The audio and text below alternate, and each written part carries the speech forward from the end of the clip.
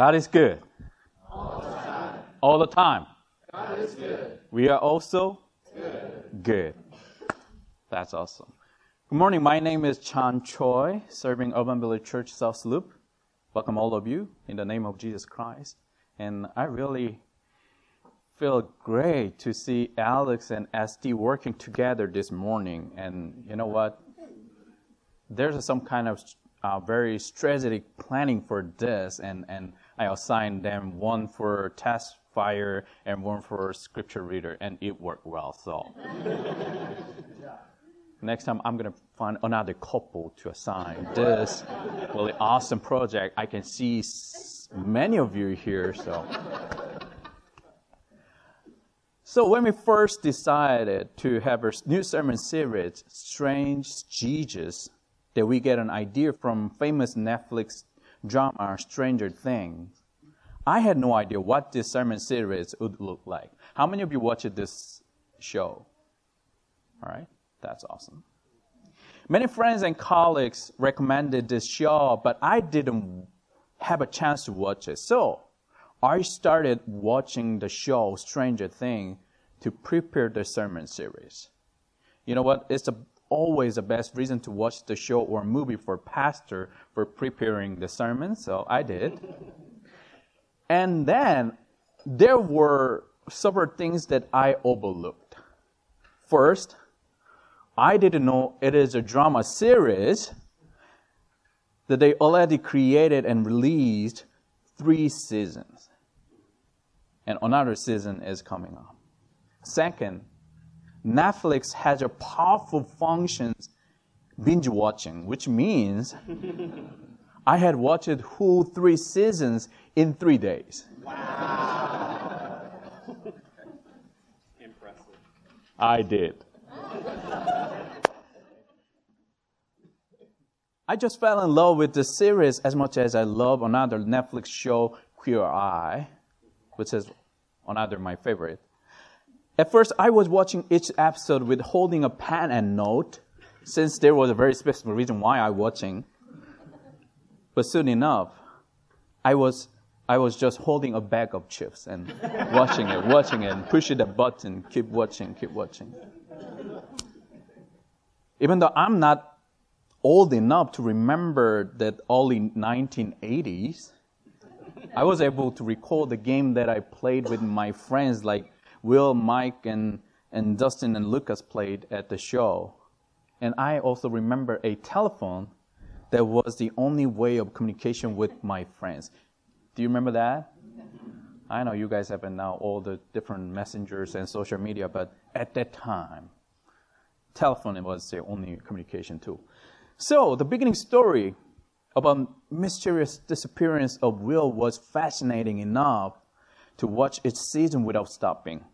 Don't worry, there'll be no more spoiler about this show. Rest of my sermon. And just think about it. You may have a similar experience that you just get into the story with excitement and joy of reading or watching.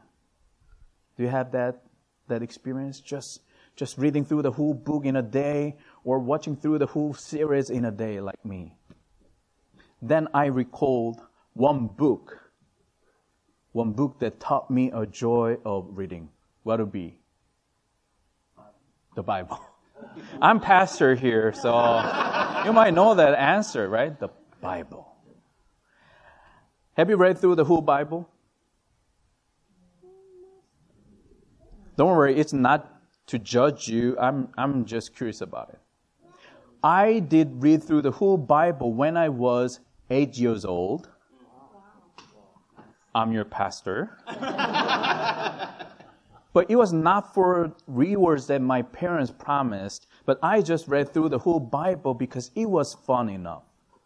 Definitely, I may skip some part about all the ritual and legal or moral practices in the Bible, in the Old Testament. But there were lots of interesting stories that stimulated my curiosity, like the story of creation. Isn't it just fantastic? God just say something and there's something created. Like, it was awesome. And the story of Israel and all the story about heroes. heroes who rescued and led the whole Israelite from the slavery. The hero who fight against a giant soldier with his sling. And Jesus, who is my favorite character in the Bible. In 8-year-old boy's view, Jesus was a superhero who showed many miracles of healing and driving out the demon and bringing a justice and peace. And for a while, I was reading the Bible like my favorite science fiction. I truly appreciate my mom, who was patient enough to answer my question about the Bible, like, Mom, who wrote the Bible? Where is the Garden of Eden? How was Jesus able to do all the miracles? Then why did Jesus die on the cross? Because he was so powerful. And can we see and hear Jesus like others in the Bible?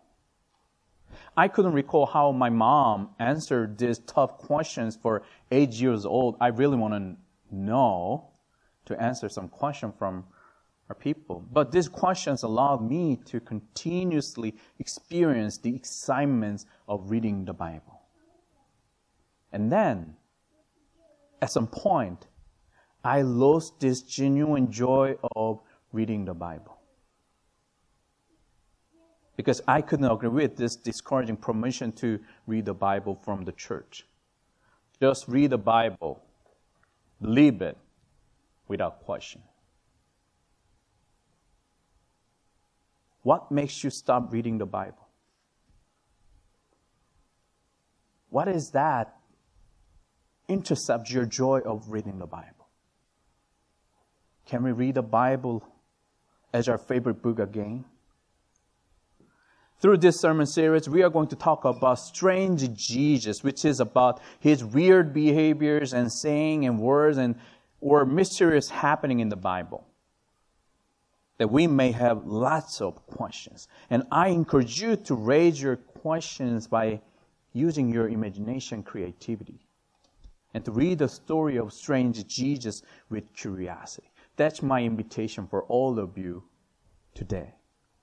And through these questions, we can deepen our understanding of the Bible and find a hidden message. Amen?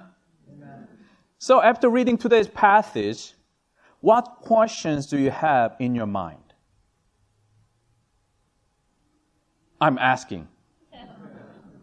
Please use your imagination and creativity. And what kind of question you have after reading through these 4 verses?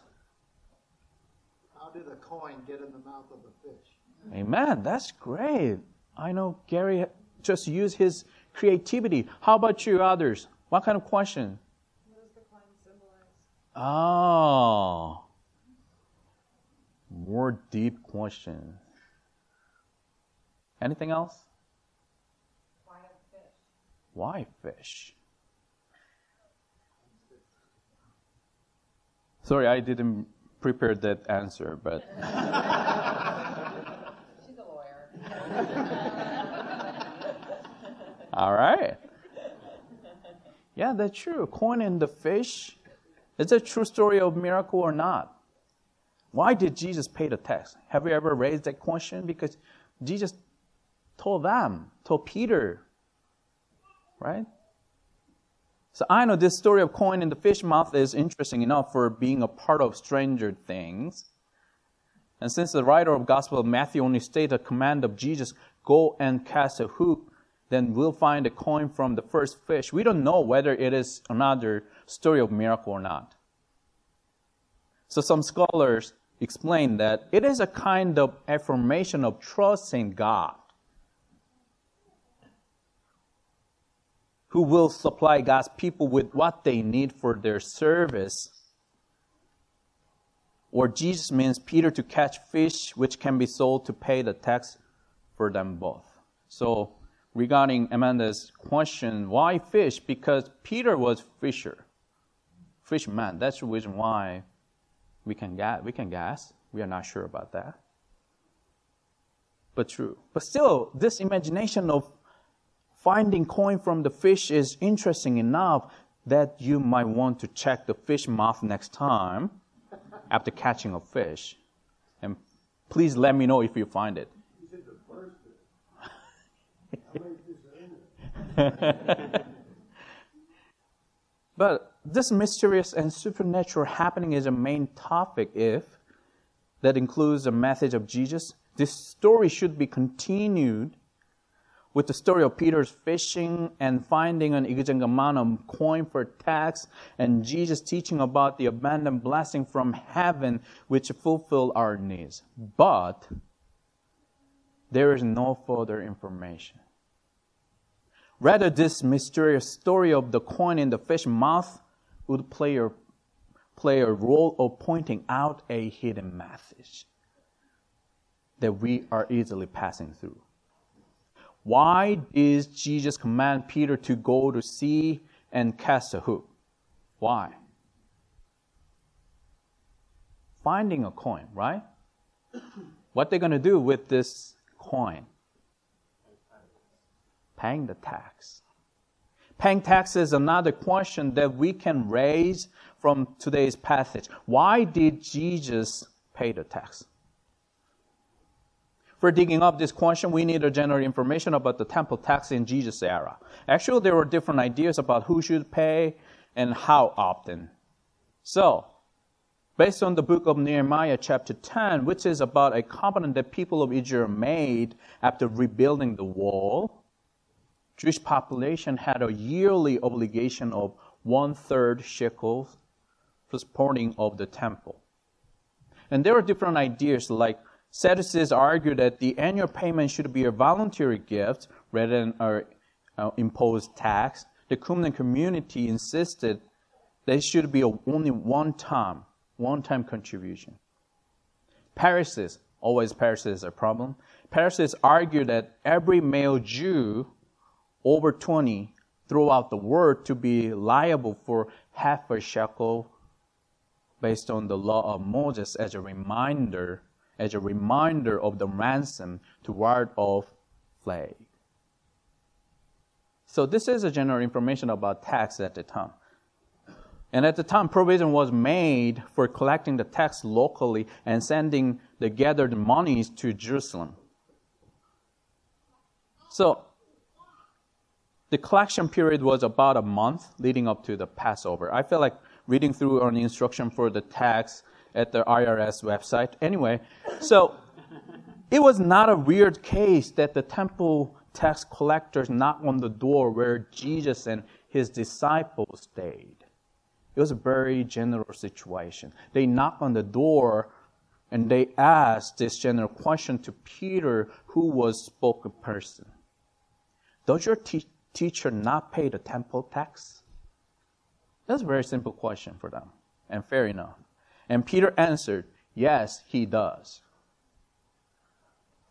Since we have many lawyers here, let's skip the issue of power of attorney or legal representation.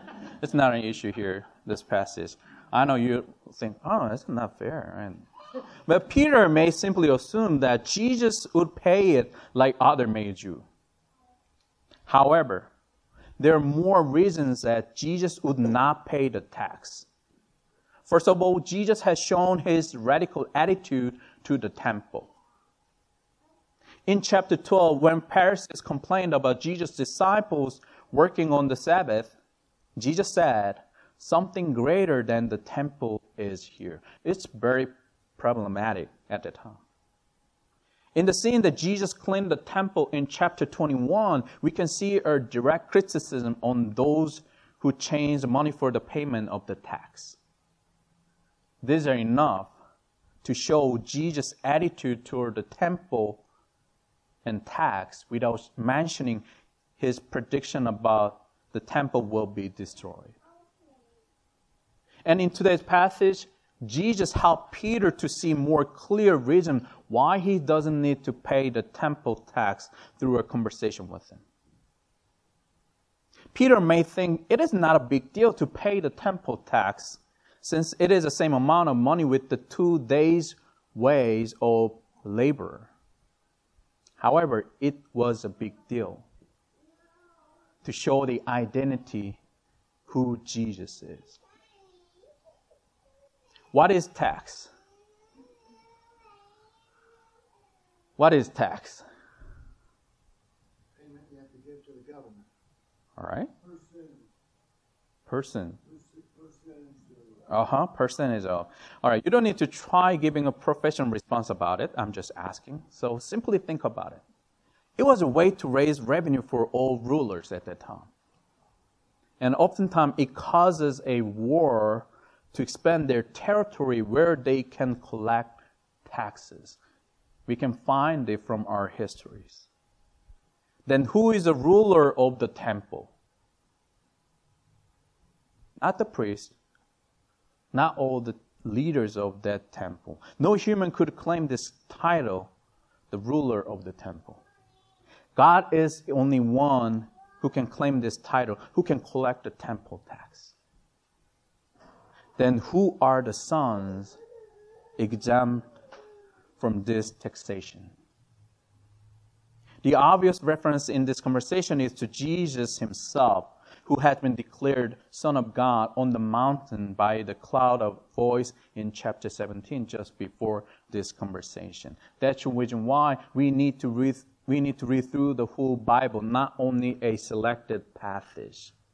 Just before this conversation, Jesus brought his disciples to the mountain for praying. And at the mountain, they heard that, "This is my son." Jesus rejected paying tax, but it is not anti-temple or anti-Torah, but it may be directed against people's interpretation about the temple tax and his identity. I am the Son of God. That's the reason why he rejected paying the tax.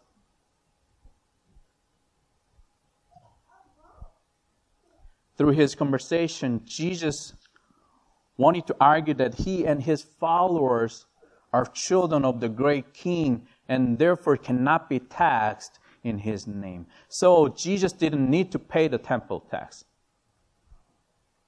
Then, why did he command Peter to pay the tax with the coin and the fish? Let's read this verse one more time carefully to find the hidden message that we are passing through by focusing on the coin and the fish. Let's read together. 1, 2, 3. When Peter said, "Brothers," Jesus said to him, "then the children are free. However, so that you do not give offense to them, go to the sea and cast a hook. Take the first fish that comes up, and when you open its mouth, you will find my coin. Take that and give it to them when you eat." I know this verse of the children are free is fascinating enough for claiming our own freedom, as we just praised and sang. And the story of coin and the fish is interesting enough for imagining the meaning in the perspective of symbolism, as Jay asked. But the next part is a clue that we can answer this question of why did Jesus pay the tax? For not giving offense to them. Jesus has shown his attitude to the temple and taught that he is the Son of God who doesn't need to pay the tax, but he was willing to pay the temple tax to not to give offense to the people. This part could be translated into not causing to stumble, not causing to lose one's faith. Jesus just did give up his freedom to avoid causing to lose one's faith. It was not the first time of seeing Jesus giving up his own freedom for others.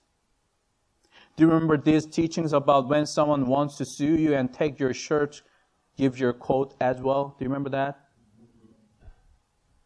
How about when someone if anyone forces you to go 1 mile, go 2 miles with them. Do you remember that teaching too? We can name it as love, which is a governing principle and which is the highest rule and value for us. Here is his message of Jesus from today's passage. We need to consider others' welfare as much as we care for our own freedom. This is a way of love that has been the center of Jesus' teaching and ministry. When I first heard about this new sermon series of Strange Jesus, first thing was popped in my mind was the crucifixion of Jesus. What do you think? Who is Jesus? As we talk today, Jesus is Son of God. Amen? Who doesn't need to pay the temple tax? Who has the supernatural power as he knew the exact number of coins in the fish mouth to pay the tax? But this Son of God gives his life for others. He sacrifices his most valuable and important freedom. Isn't this the most mysterious story of Jesus? Then what is the key for solving this mystery? It's love. We are one of them who knocked on the door for asking Jesus to pay the temple tax without knowing who Jesus is. Then Jesus paid the temple tax to avoid being himself a stumbling block because he loves us. We are one of them who shout out, "Let him be crucified," without knowing who Jesus is. And Jesus gave up his life and freedom because he loves us. Love has been the most important value and mission for Jesus all the time. And how about you? If we want to claim that we are the children of God who are free, like Jesus, we also need to follow his teaching about love. So let me ask you this question. What is your thing that you never ever let go? What is your thing that you don't want to sacrifice? It could be your own pride and reputation. Even it could be your freedom. You may sometimes ignore the love for you, your own value, rather than giving it up for love. Whenever you need to make a choice between your own value and love, please remember today's passage not about the coin and the fish, not about the system of temple tax, but the reason why Jesus paid the temple tax by limiting his own freedom. Love. Love is the only key to solve our question about this strange Jesus. Let us pray. Gracious and loving God, we are thankful for reminding us your love that we have experienced. We used to forget how precious our new life is that we receive through your sacrifice that was only possible by limiting your own freedom. We confess that we are selfish, so we don't want to sacrifice our freedom for others. And we are forgetful, so we don't practice your love as we receive. Please guide us to avoid giving offense to others and help us to care others in your love. In the name of Jesus we pray. Amen.